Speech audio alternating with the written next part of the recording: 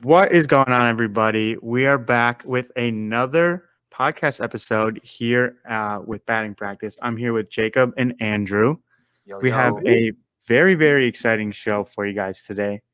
We got new mics. New mics. You will see here. Yeah, if you are have us on video, you'll see we have some new mics, and maybe you can tell if you're listening to the audio.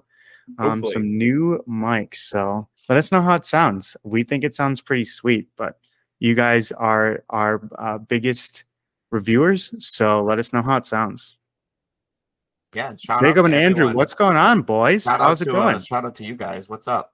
Shout out to everyone that entered our Twitter giveaway. That was awesome. Yeah, was not expecting that. Yeah, I think like we'll be announcing it on Twitter on Saturday, but I think in the future we can involve the podcast a little bit more. Maybe get like a trivia question, and then first person answer it gets some sort of giveaway. We can get creative around here. So, but yeah, amazing to see how many people were interested in our Dansby sponsored limited. If you're listening, unfortunately, the episode will be out too late for you to probably enter. But hopefully, if you are listening, you did enter that contest. But yeah, we're all so blown away by the support that we've seen thus far. Not expecting that from a little giveaway, but always great to see the community is strong. Yeah, and I mean, it's something to give back to you guys. That's why we want to make it more like podcast focus, where we want to reward listeners rather than just like Twitter followers. It's a lot easier just to click a button on Twitter than it is to actually listen. So we appreciate it. But I'm doing good though. We're back here. We're on Wednesday as of recording this. We're on Hump Day. Week is more than halfway over. Although for me it was kind of the start of the week because I was just on vacation for the past 4 days at a wedding and stuff. Yeah, especially shout out to Jacob. It's nice to get back. Yeah. It's nice to get back with the dog. Birthday. It was his birthday on Monday, so happy birthday to Jacob. Make sure you wish my happy birthday. Big 26. Yeah, the old man. Over the hill. Welcome to the 26th. I'm now closer to 30 than I am to legally drinking. Oh, man. There we go. You are no longer Kate Bush running up the hill. You are over the hill. I'm the Goo Goo Dolls. I'm letting it slide. Oh, man. Oh, God. Oh. All right. So we're going to start off with some Sorare news and updates as we normally do each week. Some minor updates, but still very exciting updates, I would say, this week. So if you guys want to get into that. Yeah, I think there's a couple that stood out to me. Obviously, I think they're getting the game more and more closer to soccer. It feels like every week. Player follows, huge feature. Honestly, I didn't notice that when it first dropped. I saw the Twitter announcement later after I was on the site, and I noticed, oh, is that button new? And some of my favorite players, now had a couple people following them. So that obviously is really exciting because you can then figure out, when that card will be auctioned next. That was really helpful for me in building my soccer gallery. So I think it'll really help the big players get established, and hopefully fewer people will miss some big auctions. But I guess my question for both of you, so I think, is Mbappe the most followed soccer player right now he has to be. And I think he's eclipsed 1 million already. He's well beyond that mark. But who do you think is going to be most followed baseball player? As I look to see if Mbappe is indeed the most followed. 1 million what? He has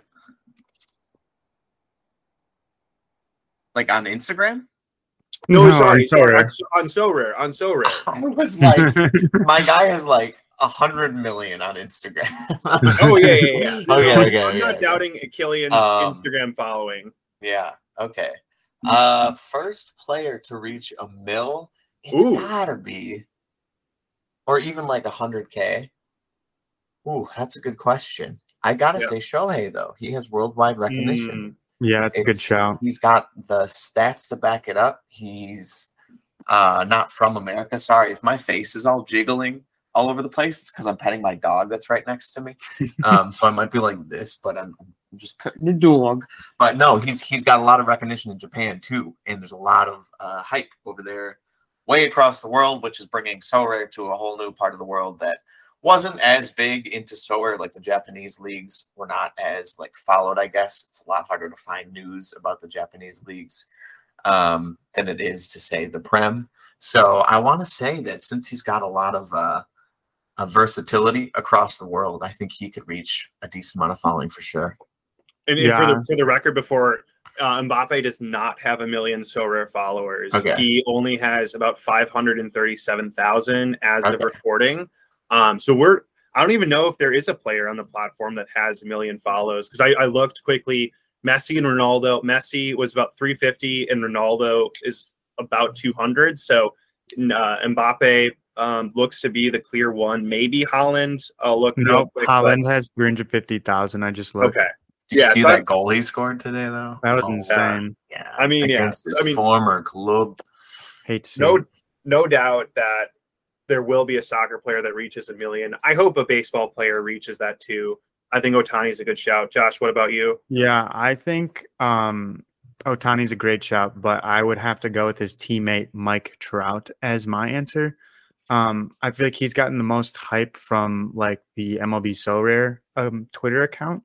And he was one of the first like auctions that they brought out. So that would probably be my guess, because he's just been a little bit more in the spotlight, I guess you could say, at the start of the MLB Sorare game. So that would be my idea, but I think Ohtani very well could be the guy who does it as well. Yeah. To put things a bit into perspective, I was just looking it up on my phone. So Mbappe has 75 mil on Instagram, which is gosh, incredible, and like you can't even humanly process that, how big that number is. But Mike Trout has 2 mil, so we'll see. Yeah. I didn't look up anyone else for baseball, but we'll see. Yeah, I'm trying to think of any other like big names that have more like world recognition. Like Aaron Judge is more in the news like now, just because of what he's been doing this season, but I don't know. That's a really good question. Yeah, I think he's actually more well known in the Sorare community than the average baseball player, simply just because he was featured in the trailer. Although I did see on Twitter when that announcement came, they're like, "Who is this Judge guy? Is he good?" So I did look. Okay, over under 100 followers for Ohtani as of this week. I'm gonna say under. On Sorare. I'm going 100? 100. It's got to be over. I feel like it's got to be over. Really? No, he's only sitting at 74 as of our recording. Interesting. But he is, of the guys I searched, he has the most. He's Judge. Okay. And I mean, it's a very, very new feature too. It's so new, yeah. But I could definitely see Ohtani being the most followed baseball guy eventually. Definitely. If he isn't there right now. Oh yeah. What about you? You're going with Ohtani as well? Yeah, or Ohtani or Trout, but if the other name that was mentioned was Judge, that's who I would throw in the mix, simply because he's known in the Sorare community, so I feel like he's got that name recognition already. But yeah, but honestly, it could just be some guy that bursts onto the scenes like someone we'll be talking about later. So who knows? Yeah. I totally forgot. Like Judge was on the Sorare Instagram, the Sorare. He wasn't just on Sorare MLB Instagram and Twitter and so as an investor. So yeah, people definitely know his name. I didn't consider that. So yeah, we'll see. But going back to we were talking about Sorare rule changes, and we got the notification bell, which is something that we finally. It's nice to have, but I do want to say. I'm not the biggest fan of the fonts. There's like it's really, really small, like MLB, soccer, and who knows once NBA comes if they'll change it again. But it's either bold or not bold, and then names of managers are also bolded, so it gets a little kind of confusing up there. I'm not the biggest fan of the like the primary rollout of the all sports notification bell.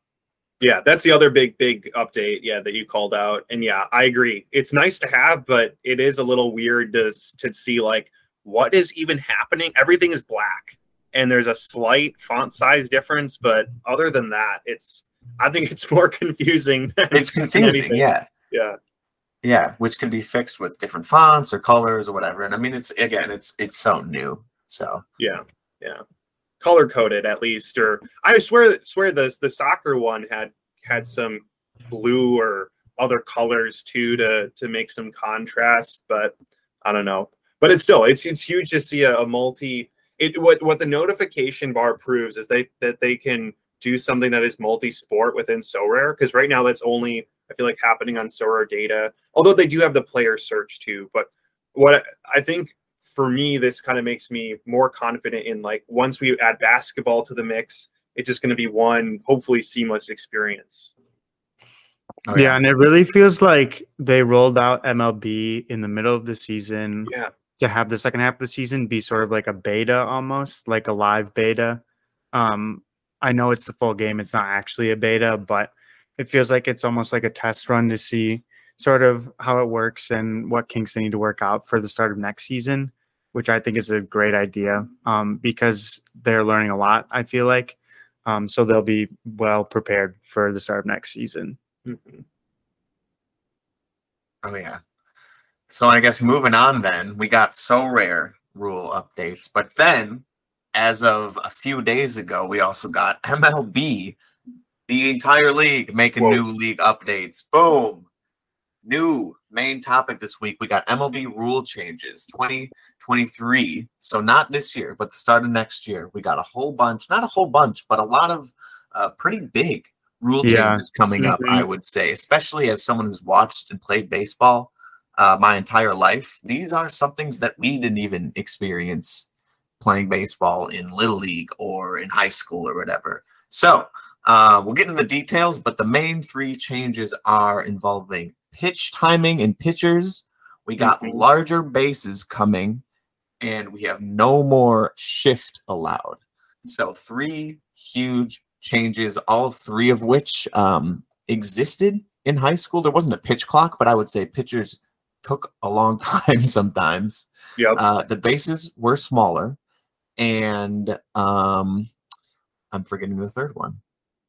The pitch clock, bases, and the shift. We definitely got shifted. Yeah, I would definitely, even myself as playing like third base, I'd move around depending on who was hitting. So let's get into it right away. Let's get into the first one, which involves pitching and the pitch clock.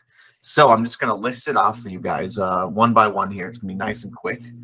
So the first rule that we got is once the ball is ready, the pitcher must begin his motion within 15 seconds with the bases empty, or 20 seconds if there's a runner on base. So if there's no one on base, if it's the beginning of the inning, every pitch has to be thrown within 15 seconds. Whereas in the past, it could take 30, sometimes even 45 seconds, which is crazy how long that is for the ball not to be in play. But now this will shorten that up. And something to do with a lot of these rule changes involves shortening the game up to keep people, paying attention, to keep people's ADHD on the ropes, to make them not want to leave the game, because some of these games could drag on and on and on. And then if there's a runner on, might have to switch up the signs and stuff, so get a little bit longer 20 seconds there. The batter then must be alert to the pitcher within 8 seconds by stepping into the box, which is kind of crazy to me too, because the batter can also be at fault. 8 seconds, you need to check your coach for signs and stuff like that, step out, maybe undo the batting gloves. Some players might lose their ritual time and stuff like that in between. So we'll see about that. And then if either person is late, they're charged. So if the pitcher's late, he gets a ball. Whereas if the batter is late, he gets a strike, no matter what. That could mean that a player could get a walk, or a player could strike out without actually having a pitch thrown, which is another thing that is totally foreign and totally new to baseball. Are you foreshadowing to a low light in the future? oh no! Yeah. Oh, totally. We'll be 6 months from now, at the beginning of next season, we'll be hitting those low lights. Like, oh, look at that! Who would it be? Who would it be? You It'd can't probably count. be like Willie Adames just struck out because he was too busy. He was too girl late in the crowd. Oh no! Oh man. He did a good thing. He wasn't being weird for all the viewers out there or listeners. But last two for pitching. The pitcher can only step off of the pitching mound twice per plate appearance, which is crazy because sometimes pitchers would throw 3 or 4 pickoffs in between pitches, not just plate appearances. So this is really going to speed up the game. Mm-hmm. And then last but not least, there's going to be a 30-second limit on both mound visits in time in between batters. So no matter what, if they're changing pitchers or just talking to the pitcher, there's going to be a 30-second limit. Whew. All right. So we'll have a nice, clear, and concise. We can do like a list in the description or something. We don't need a graphic or anything. But this is all the pitching rules that have become new and improved, I guess you could say, for next year. So anyways, enough discourse. What do you guys think? Well, first off, is there a place that sort of lays out all the rule changes for the viewers in case they want to go on their own time and check it out? We'll link to MLB.com. Oh, yeah. With a great summary. MLB. Okay. Yep. Yeah. But anyways, I'm all for speeding up the game a little bit. When every game is lasting over 3 hours, I do understand for 162 games that gets long, and I could see how newer viewers, or you could say like the newer generation of baseball fans, are just don't have that 3.5 hour time to commit to an entire baseball game. I'm more indifferent on these than some of the other changes. I'll be very curious to see how umpires are handling doing the different times and keeping track of all of that, and actually implementing those penalties that can come about. So I'll be very curious to see, and I'll be curious to see how pitchers, hitters, and then managers respond. I could see that causing a lot of arguments. So I'll be very curious to see how they roll that out. But I think overall, these are all good things. I think the biggest thing for me would be the pickoffs.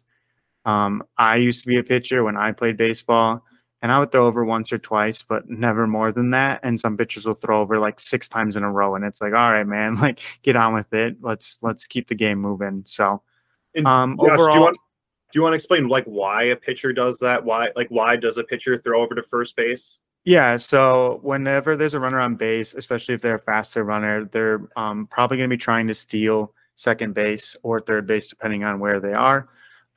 So the pitcher tries to either pick them off or at least just disrupt their timing so that it's harder for them to steal the base. Yep. So this introduces like a whole new game of chess, if you really think about it, because if you throw over once, that runner knows you only have 1 pickoff left. If you throw over twice, that runner knows you have none left, and now they're going to be messing with you. So strategically, you want to be like, maybe I'll throw 2 pitches and then throw 1 pickoff. Maybe I'll throw 1 pickoff right away and then throw a bunch of pitches in between before I try and get them. So it's going to be this whole new weird dynamic, not necessarily weird, but interesting dynamic of like chess and strategy, like thrown into just pickoff, something simple. Andrew, what do you think? Yeah, I mean, there's first, like, I think from a Sorare perspective, I think this means that there will be more stolen bases. So that stat category, like you will see hitters, it'll be interesting. My guess is hitters that are already stealing bases will steal even more bases. And you may even get some guys that don't normally steal, but maybe because of the new rule, they start stealing bases. So I definitely think that stat is definitely going to be higher next year than this year. So be on the lookout for guys that get a lot of steals. I think they'll have a lot easier of a job. But like in thinking aloud, like, you know, obviously like this is definitely done in the purpose of speeding up the game. It isn't like it is a radical change. I was originally going to say it wasn't, but it does feel pretty big. But where my head's at is, so does this benefit a hitter or a pitcher more? So if you're a hitter and you kind of have to like be ready for the next pitch versus a pitcher who, you know, maybe before was taking their time trying to figure out, okay, what pitch should I throw? Where should I put this ball? You know, I'm leaning right now towards it's going to help hitters because the pitcher will have less time to think, and maybe they'll rush themselves a little bit. Maybe there'll be more balls, honestly, because a pitcher wasn't ready and they just throw something that isn't remotely close, or maybe they give a pitcher just something that's so easy to hit. I don't know, but I'm leaning to think like this change probably will help hitters as well. I think it really depends on the pitcher and the hitter. For example, being a Brewers fan, we've watched Brent Suter pitch for a long time now, and his like main success is that he pitches fast, and that disrupts the timing of the hitter because he's always ready to go before the hitter's ready to go. He doesn't throw hard. He doesn't throw a ton of break in his pitches, but his main thing is simply disrupting the timing of the hitter. So pitchers like that will obviously almost actually take a hit because the hitter will be forced to be ready earlier now. But there are pitchers that are used to it and already do it now. So I think it really depends on the hitter and the pitcher. There are some pitchers that work really slowly that will be negatively affected. There's some hitters that take way too long between pitches that will be negatively affected. But I think everyone will learn to adapt eventually, and it'll kind of even out over time. But at the start, I think it really just depends on the hitter or the pitcher. Yeah. Something too to clarify, they can pick off a third time, but that attempt has to be successful. So that runner can't just take off. Like if you used your second pickoff, theoretically, without this extra rule, they could just walk to second because you couldn't step off. Right. But with this rule comes the third pickoff, and you can try and pick them off for a third time. So say they break before you start your motion, you can step off, pick them off, but you have to get them out. Otherwise, you automatically get the stolen base. So something to clarify there at the end. But anyways, moving on to the next one, we got bigger bases. A much lesser, at least in-depth topic to talk about, but the bases are increasing. Here we got it's 18 square inches. Yeah, yep. So 18-inch bases, which is a 45% increase from what the bases used to be. Something that's it's been tested and it's already proven irrelevant, but it it shortens the distance between the bases by 4.5 inches. So like about 2.25 inches on each side. But it said that it's such a minuscule distance that it's not going to matter for stolen bases and stuff like that, and safer out calls. But who knows? Maybe like 1 out of every 1,000 plays it'll affect something. Who knows? But I guess that would still probably be statistically significant. Maybe 1 out of every 100,000 outs or whatever. Yeah. But But it's supposed to be that it's going to be safer to land on the bases, and it's safer for a first baseman or a second baseman to cover the base. More space, more surface area means less space for collisions. So, yeah, something good. I don't have any problem with this change at all. I don't think there's any opposers to it. No. And it's not really that crazy of a change. I did see a comment that was mentioning how it would still be safer to have that orange bag on the right side, at least at first base, like a softball style base. And I also see no argument against that other than it's baseball and it's never been there. But I don't know. It's very, very simple change, and I think it's all for the best. So if you guys have anything else to add to that, feel free. Yeah, I think there's a lot of baseball fans that are generational that are purists, you could say, and that any change is bad because it's change. But I'm all for it. It's making the game safer. I think the orange base would also be a great idea at first base. That would definitely make things safer for everybody involved. So I'm all for it, but I think there's definitely people out there that just oppose it because it's something different and it won't look the same or something like that. So there's always going to be those people, right? It also would make plays at first base closer. So right now, the first baseman, if you're standing on it as a fielder, your foot is on the corner of the base. Like you're basically trying to minimize as much distance between you and the thrower as possible. So if that base is a little bit bigger, theoretically your foot is then closer to that player. So in addition to shrinking the distance between bases, it probably would also shrink the distance between the infielders and the first baseman. But again, like we're talking a matter of inches, which is not very big. So, but I think from a thrower perspective, less people getting hurt, that's less people that you will see an inactive. I think it's better for the game. Andrew, so to counter what you just brought up, there was a study by Baseball America in a AAA environment, and they tried out the 18-inch bases, and it revealed no perceptible effect on any offensive environment. So it doesn't matter like the distance between the fielders or the runners or whatever. It pretty much said that it's such a minuscule distance that it's not really going to matter, except it's going to make things a little bit safer. Yeah. I think that's it's important to bring up, though, because the people that are implementing these rules and creating these rules and rule changes, they're not just doing it on a whim. Like, there's actually research backing these rule changes, and they're doing their own research that prove that these changes are going to work. So I think that's important to note. Like, they're not just doing it just because they want to. They're trying to make the game safer, faster, better for the viewer and for the players. So the one playing devil's advocate a little bit, because and the thing is, soccer is experimenting as well. Like, I don't know if you guys have seen in some lower divisions, they're getting rid of, or they're manually they're stopping the clock every time the play is stopped. So no more added time. So it's literally a full 90 minutes. So there's going to be no time wasting. The one thing like that I would say, and the same thing I think applies here, is it's not tested at the highest level. So yes, like theoretically, like you can apply the learnings from a lower division or lower level of baseball or soccer to the top level, but it's also not the top level of baseball or soccer. And you can't tell, like, it's the same thing if you watch the Premier League and then you watch, I'll say it, MLS. There's a huge play difference. It's getting closer because MLS is getting better, but you can see that they're both soccer, but they are very different levels. That is the only thing I have with these rule changes to say that there's no difference is, again, like, it's not tested at the highest level.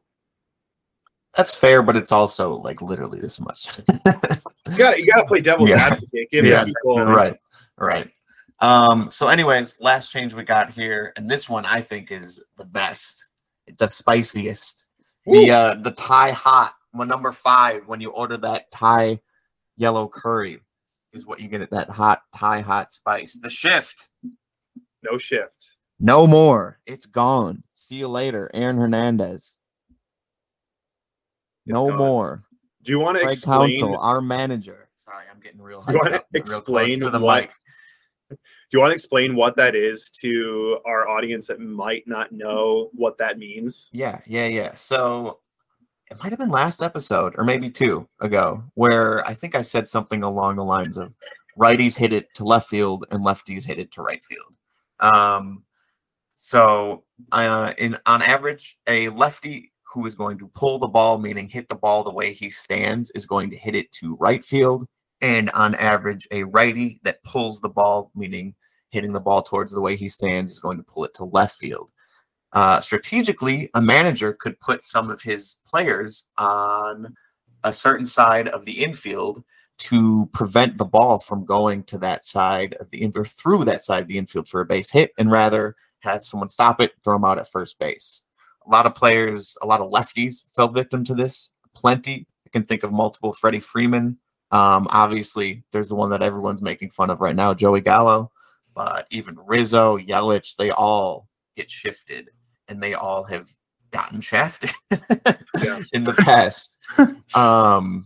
And sometimes the managers were even having, there's 4 infielders total, and there's 3 bases. There's first, second, third that are on the infield, and then home where they bat. And sometimes the managers were having 3 or even almost all of the infielders on the right side of that infield for lefties, and then 3 of the infielders, and then the first baseman staying on that right side, but the other 3 on the left side of the diamond for righties. So, long story short, this is gone. Baseball infield is going to be straight up.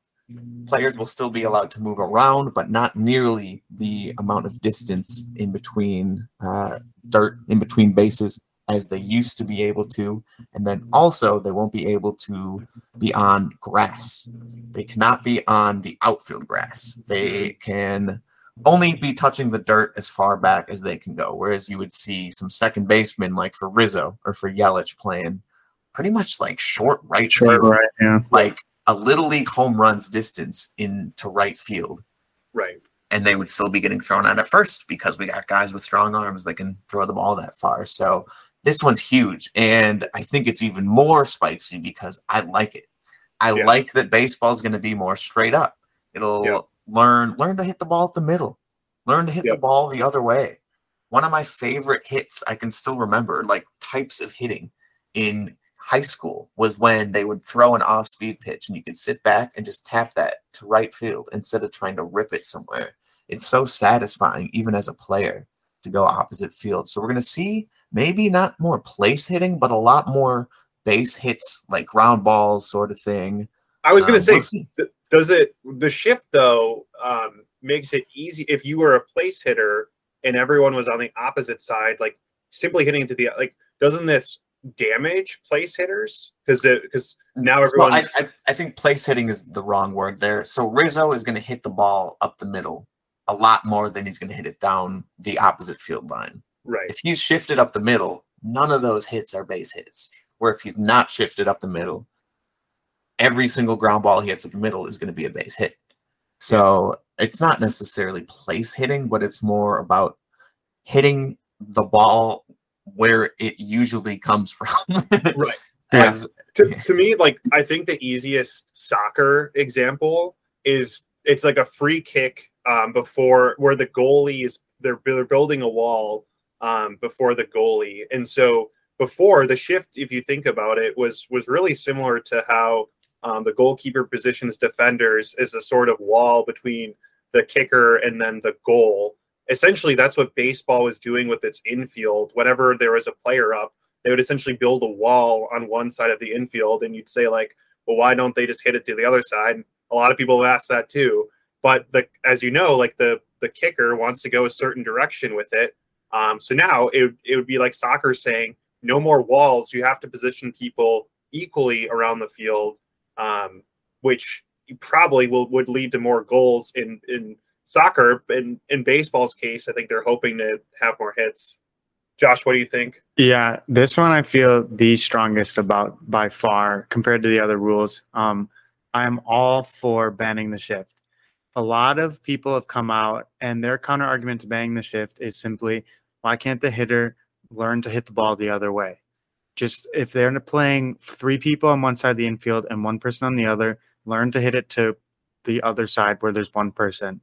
And to that, I say, you go up to the bat, you have a pitcher throw a 103-mile-an-hour fastball at you, and then an 80-mile-an-hour changeup, and then a 75-mile-an-hour curveball that drops 3 feet, and you try and hit the ball where you are trying to hit the ball. It's not going to work out in your favor, and it doesn't work out for a lot of people in the MLB's favor either. Keep in mind, these are the best hitters in the world. That's why they're in the MLB, and they can't hit the ball where they want to every single time. So I think this is going to be a great change because you can't simply just hit the ball the other way or learn to hit the ball the other way. It's not that easy. So I think this is a great change. And I think it'll lead to more hits, which is always a little bit more exciting. I think pitchers have the upper hand in baseball right now. And this sort of tries to even out a little bit and give the offense a little bit more of a chance against these pitchers that are just doing crazy things with the baseball. Yeah. Similar. I think it's along the lines of the first move we talked about where they were trying to speed up the game. Like, this is done in trying to make the game a more appealing product. Because let's be real, it's more exciting to see somebody hit a home run, hit a double, hit a single than it is for a pitcher to strike someone out. People root for offense. You know, people, especially in American sports, they like to see action, or defense isn't as fun as offense is. So this is definitely like trying to make the game more exciting, because we actually attended a Milwaukee Brewers game earlier this year, and honestly, if you think back to that game, I mean, how many hits did we see in that whole game? I mean, under 4, under 3. Yeah. I mean, it was so boring. I can describe this game in probably 7 sentences or less. Hero, 440-foot home run.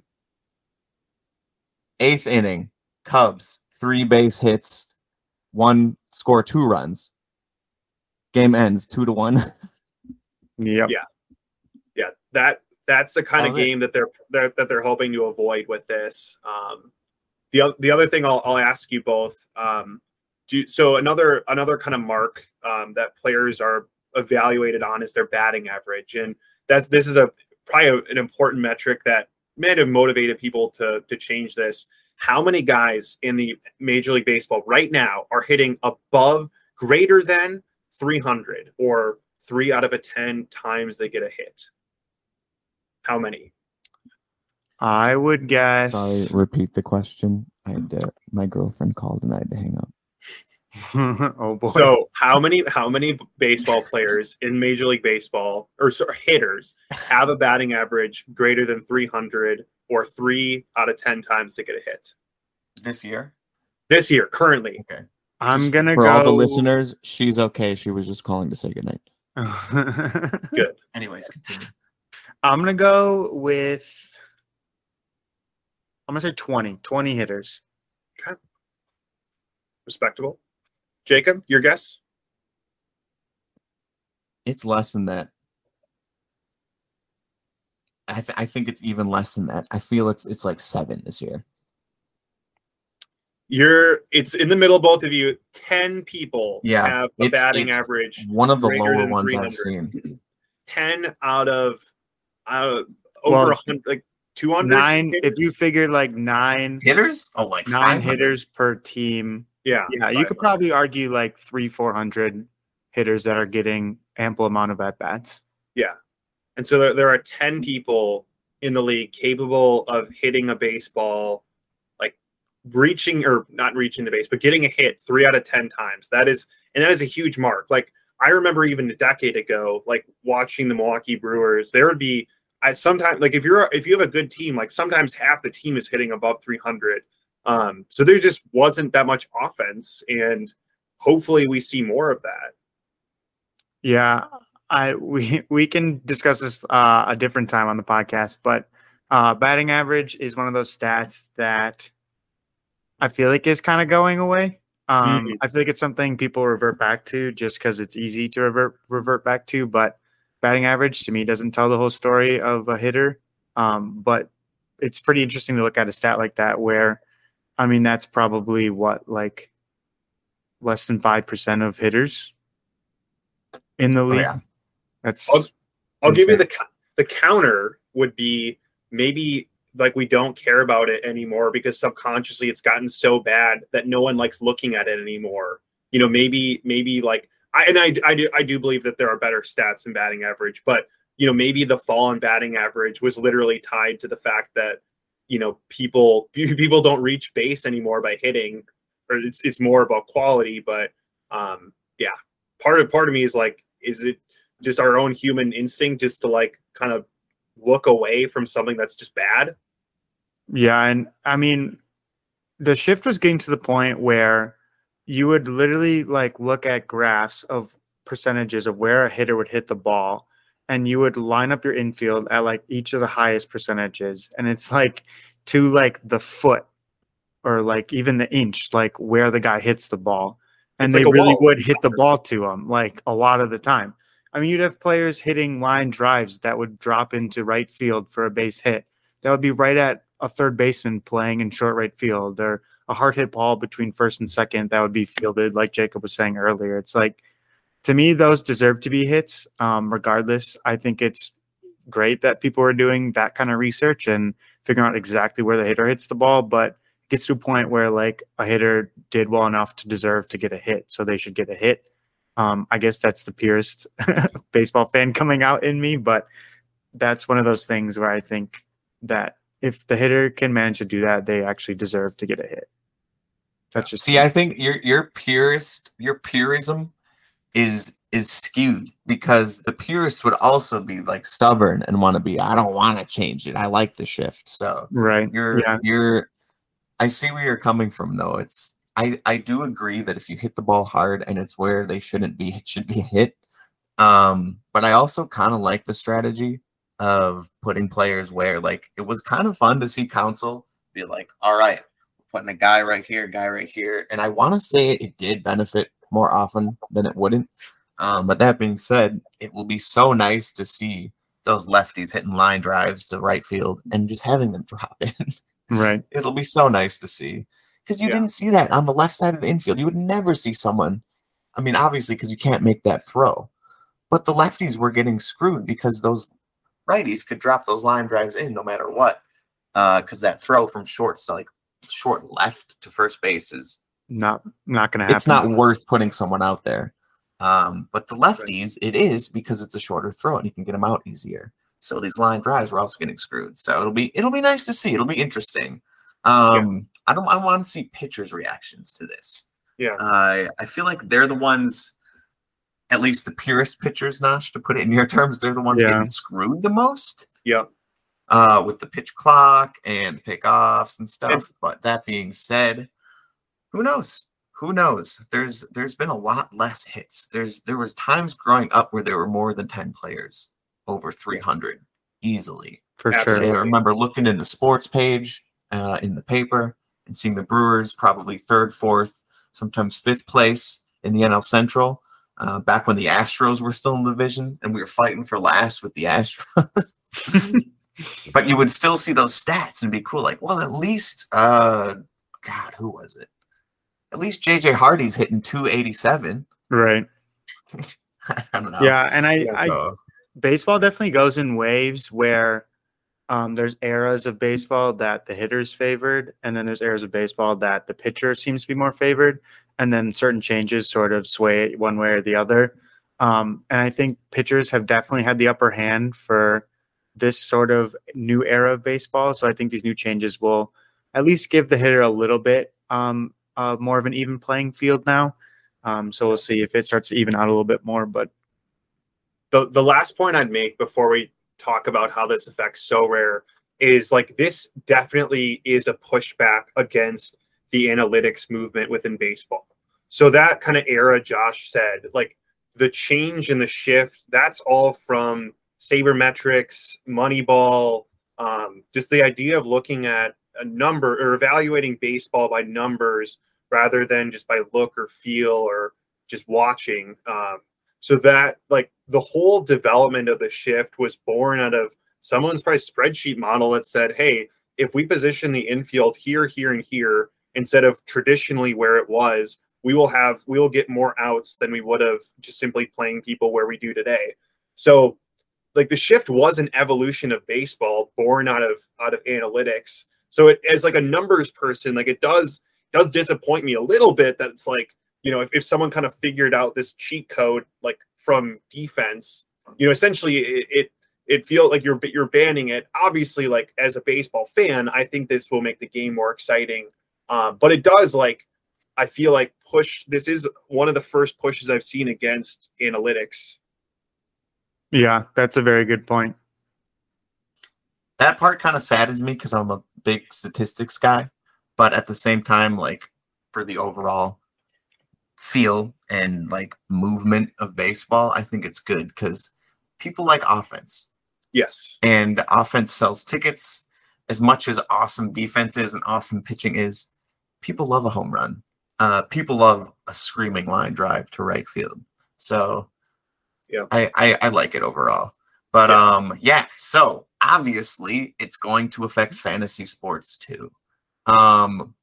Pitch clock, it shouldn't really. Maybe your guy will strike out by accident because he was too late every now and then, or maybe your pitcher will get a little minus for walking someone by accident.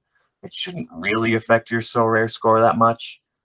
Maybe pitchers could be getting a bit fatigued quicker from quicker movements or pitchers that aren't used to it. Maybe older pitchers like Kershaw. he's the first one that came to my mind, that need maybe a little bit more time. Not saying he does, but people that need a little bit more time could be getting fatigued quicker. So you might see less innings out of people, which is 2 points per inning. Like that's a decent size of a score. But also 15 seconds is still plenty of time to get your ass back on that rubber and throw another pitch. Sorry, I had to think about that for a second.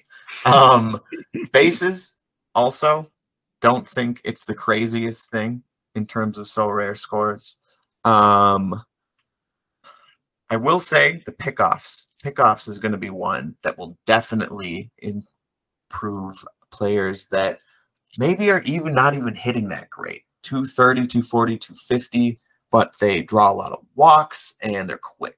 Player I would think of would be someone like a Nori Aoki, who used to play for the Brewers. He would bat, what, 250, 270 maybe a year, but he was quick. He led off and he could steal bases. And if there's going to be only 2 pickoffs per at bat, he could time that up quicker and he could read the infield because he was always scanning over the place where to go. He could steal a few more bases. I guarantee it every single year. So players that are quick, I think it's going to benefit them a lot. I think a stolen base stat is going to be really interesting to track next year. Yeah, you look at a guy like a more like newer guy would be Christian Yelich, who his batting percentage has been down over the last few years, but his on-base percentage has actually stayed high. But he hasn't been stealing as much as he definitely could be.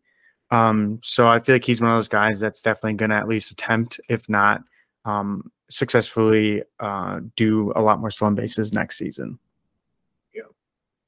But probably the shit, like if we're putting the, these in like comparison to each other, like those first 2 changes are maybe here, whereas like the shift is just magnitudes above, in terms of Sorare.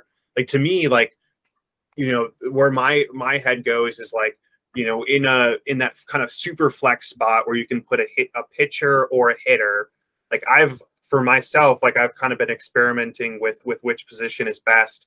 But with these new rule changes, it's going to be really hard, in my opinion, for a pitcher to outperform a hitter in that position. I think hitters will be a lot more valuable to your Sorare team than pitchers, just simply because pitchers lose more on hits or lose a point on hits. There will be more hits, and those points will be transferred over to hitters. I don't know. I'm probably missing something, but that like the shift, just that's a huge change, and probably will impact hitters. Well, hitters and pitchers equally. I think lefties, man. I think lefties are going to become slightly more valuable. At least pull hitting lefties like the ones I mentioned above. Jose Ramirez, when he's batting lefty, he's a switch hitter, but when he hits lefty, he's a pull hitter. He just ripped a home run today for my Sorare team, actually, for the Guardians. But I keep saying Rizzo, but it's so funny because I use him a lot in MLB The Show. And man, he has a Player of the Month card that's pretty good, even though it came out a while ago. But the amount of times I pull the ball with him, 100, 110 off the bat, and it just trickles into that short right field second baseman's glove, and Rizzo has like 20 speed. It's thrown out every time, man. So, yeah. But other players too, big lefties. Rowdy is another one. Yeah. You can rip the ball to right field. He's gotten screwed not that quick, though. So he won't leg out a ground ball to that short right field, but he'll easily leg out a ground ball that gets through the hole. So lefties, man, that's going to impact at least them a little bit. But I think that's about it for our main segment there. That was a long one. But yeah, holy cow. Yeah, we would love to hear what you guys think. Experienced baseball players, experienced Sorare players, or new players. We want to know your questions too. We'd love to answer questions and stuff like that. Twitter, hit us up. Instagram, hit us up. We don't have a Facebook. Do we use? We don't use Facebook. No. Twitter's definitely a good way, or just Twitter's even leaving comments. Yeah, Twitter's popping off. Leaving comments on YouTube too. Once we clip out these videos and upload them, it's another way to reach us and ask any questions. Let us know. At least, how do these new mics sound? I love it. I think it looks great, Nosh. You look good. Thank you. Thank you. We got one more awesome section here of the actual podcast that we're going to go right into before we close it all out. We got highlights and lowlights, of course.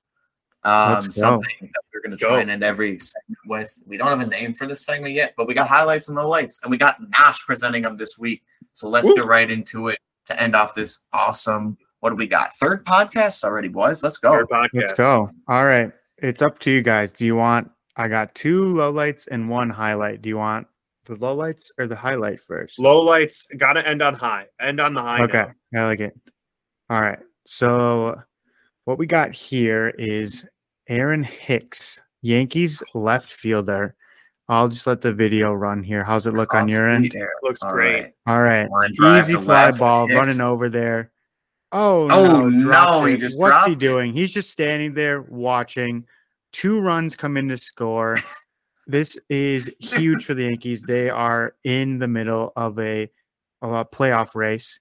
He runs over to the ball. Looks like he's about to catch it. Doesn't catch it, which isn't the worst thing. But then just stops and just looks around like, oh, missed the ball, darn. And then oh shit, I'm playing baseball. Like, what is he thinking there? And let's 2 runs score. He went on to get benched the next couple games. I was going to say Boone's gonna hate that. Tough scene for Aaron Hicks in left field for the Yankees. So that's the first one. Not a good look for him at all. All right, we'll go. Dude, Aaron Hicks. It's a tough catch. That's like a little league mistake. Tough catch. And missing the ball on that catch, not a bad thing at all. But just standing there looking around like, what's going on? You ruined it. Not a good look. Come on, man. Okay. All right. Speaking of not a good look, holy cow, this is insane. When I saw this, I couldn't believe it. So we got Giants pitcher Zach Little, obviously pissed off about something. The manager comes out to take him out of the game, and he literally chirps his own manager. So then Gabe Copper goes, "Fuck this! You're following me, dude. We're walking down into the stairs to have a word." Not a good look, right? So whatever, they can come back from that. Zach Little is an okay pitcher. Nope. They optioned Zach Little to the minors today. He is no longer. Yeah. Tough scene for Mr. Little. I saw this on Twitter like 2 days ago. I think it happened. I'm like, damn, he showed his manager up. They had a probably heated conversation in that dugout. And then today I was scrolling through and I saw that he got optioned to AAA, and I was like, man, that is so tough for him. Not a good scene on the Giants. Is he a reliever? Yeah, he's a relief pitcher. Yeah, I believe so. You can even see in the background. You can see all of the players react, and just especially the catcher here. Watch the catcher. He's like, is that Joey Bart? He's like, what did he just say? Did you see that? Yeah. And then he said, what did he just say? And Flores, too, kind of looked around and was like, yeah. What? Did he? I bet he said something wild, and we will probably never know. But oh, man. One thing led to another, and the man's going to AAA. That's tough. Don't tell your boss up, boys. That's a good lesson. Story. Don't make your boss upset. Don't do that. I mean, the Giants probably have been the most disappointing team this season, so I'm sure everyone's emotions are pretty high this time of year, but you can't do that. You just can't do it.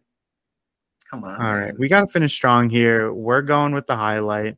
This actually happened on Wednesday, today that we are recording this. Pretty cool here.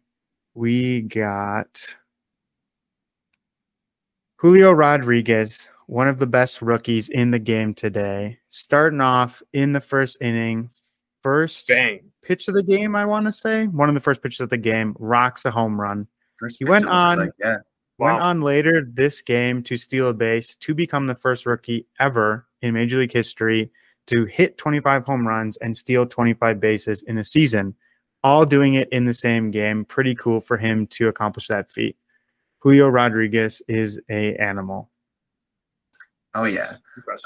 Something to be said about that, too, is like a lot of guys nowadays seem to be like developing speed. Like it seemed to be power or speed back in the day. Like your Mark McGuire's, I mean, it's steroid era, but whatever. Barry Bonds, all of them. They weren't that quick. They weren't slow. But now you're starting to see a lot of guys like Shohei and Julio Rodriguez who have that same stature, but they're quick. And 25-25 is nothing to be scoffed at. And the fact that he's a rookie and did it, that's insane, man. Incredible. That's crazy. That's crazy. Yep. So buy him up on Sorare. He's not the most expensive card. The Mariners are not looking that great. He gets a little bit of a bump because I think he's U23 and people are speculating on that, but he's a great one. He's got the little RC sticker in his corner of his card. Exactly. If the playoff, if teams that don't make the playoffs, there's a little dip in those players, he should be, I think, a great one for a future. I might consider myself. Yeah, for sure. Oh yeah. All right. To end it off real quick, to go back to food, because that was such a fun segment. In case we do cut it out of the actual podcast. Real quick to end it off, what is your guys' favorite food growing up at Miller Park? Ooh, at Miller Park. Definitely beer. As an 8-year-old, I love Excuse me? That Miller High Life. Oh, the champagne of beers. The Milwaukee Brewers, I think all stadiums do this. They give the souvenir baseball hat. It's made of plastic. Exactly what I was going to say. Filled with fries and topped with nacho cheese. So good. Yep. That's the go-to. You wash out that helmet, you take it home. I've got 4 of them in my cabinet right now. I wouldn't even wash it off. I just wear it. I'm surprised those survived. Yeah. I mean, we had much more than 4 of them at one point in our lives. Oh, yeah. That's how that shows that they're quality. They're quality. Yeah. Oh, yeah. Yeah. I still use them, man. It's that great hard plastic that has no chemicals in it at all. I'd say, I mean, you can't go wrong with those. But for me, that one little popcorn wagon that had white popcorn and like the real butter versus the fake butter and like the yellow popcorn, for whatever reason, it would come out fresh and then they would put real butter on it. Man, that popcorn was so good. I would get it every single time. So that's my my food, man. And to this day, popcorn remains one of my favorite foods because I'm a freaking weirdo, man. But you know, thanks baseball, and thank you Sorare for giving us some fun, some entertainment to do with our lives. The baseball season's coming to a close, but we got playoffs coming up, which we're going to be talking about next week. Stay tuned for another great episode. We got, what do we got? We'll get more rule changes for sure. We got maybe like a week left of baseball, if that, next podcast. So we'll be pretty much set in stone for players that we want to lock in for our postseason picks. So we'll get into that next week. No pitches this week because we just needed a week off, do something fun like a food bracket. So anyways, thanks for joining. Don't forget to check out Twitter, Instagram. Leave us a rating. TikTok up and running. Give us a rating wherever you are listening to us. We're going to get the YouTube up and running shortly as well, so don't forget to check that out. And that should do it for this week. Thanks again for listening. It's been your boys. Thanks for attending batting practice with us. And now you're ready to get in the game.